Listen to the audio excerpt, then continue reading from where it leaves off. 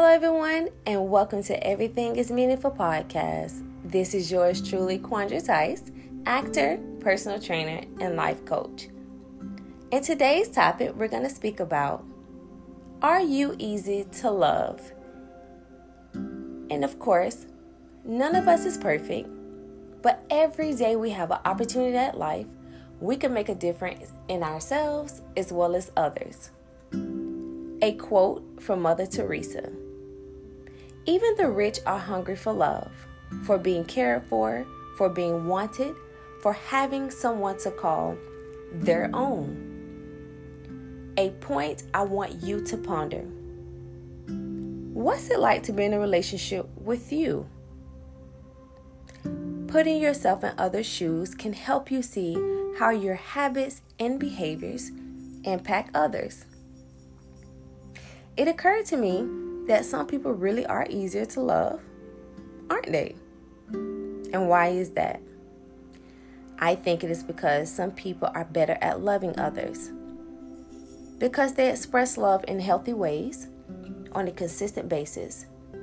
They also attract love into their lives. It is a simple principle most of us have been taught repeatedly. For what you sow, you will also reap. I would like to serve as your loving reminder of what it means to love someone.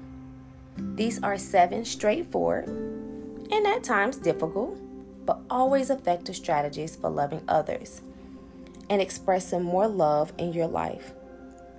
The Apostle Paul wrote about them in his first letter to the Corinthians, chapter 13. We often hear this scripture passage recited at weddings. Meditate on these 7 principles. Find new ways to express love on a daily basis and strengthen your daily interaction with others. Whether loved ones or strangers, co-workers or neighbors, the greatest use of your life is love. When you apply this kind of love to a situation, it never fails.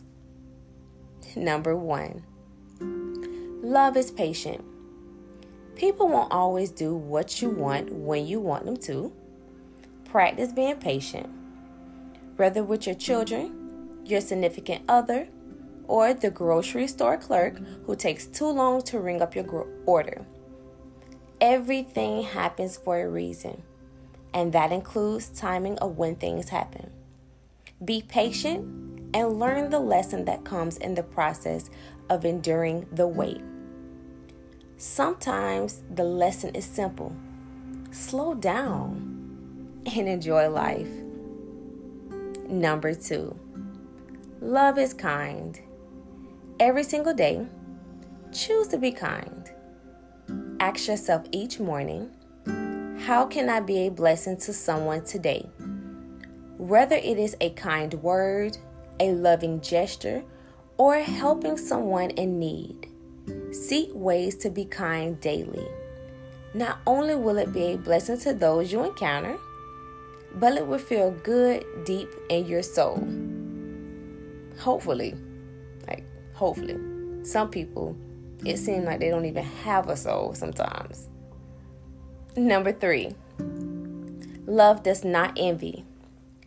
There will always be someone who appears to have more or be doing better. Make a decision not to be envious of others, but in every circumstance of life, find a reason to be thankful. Jealousy poisons your attitude, builds resentment, and can ruin relationships. Rather than envying others, learn from them, even be inspired by them, and simultaneously choose to be content with what you have while you journey towards something better. Number 4, love does not boast. Love is not proud. Resist the temptation to boast about yourself, your accomplishments, or your loved ones.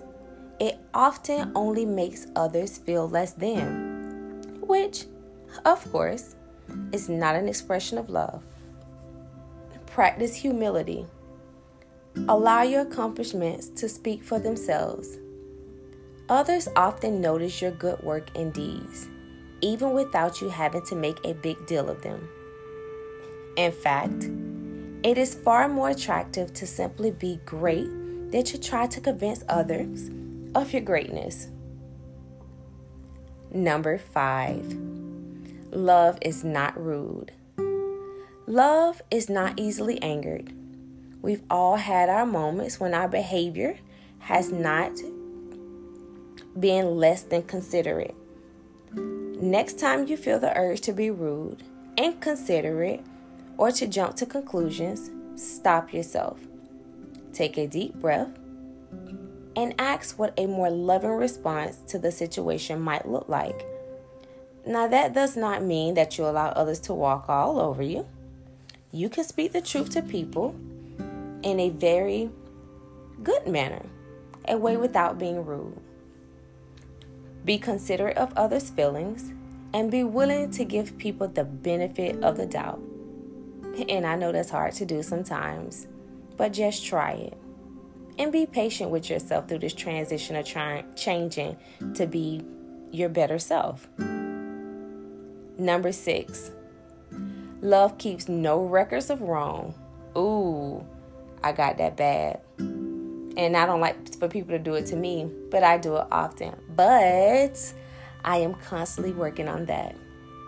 Have you ever known someone who remembered every mistake you ever made and everything you ever did wrong? As you have grown to become a better person, all they can remember is the person you used to be. It is a very frustrating, and you may even find yourself ready to distance yourself from that person.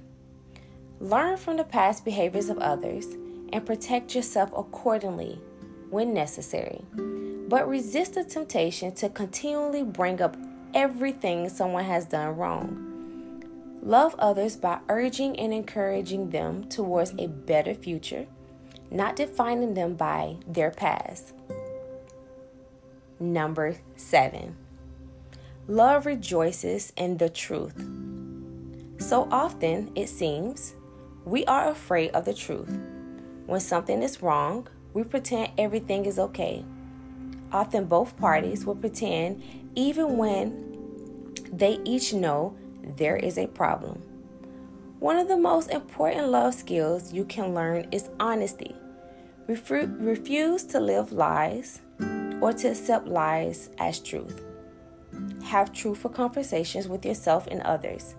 It allows you to get to the core of the issues faster. It empowers others to trust you.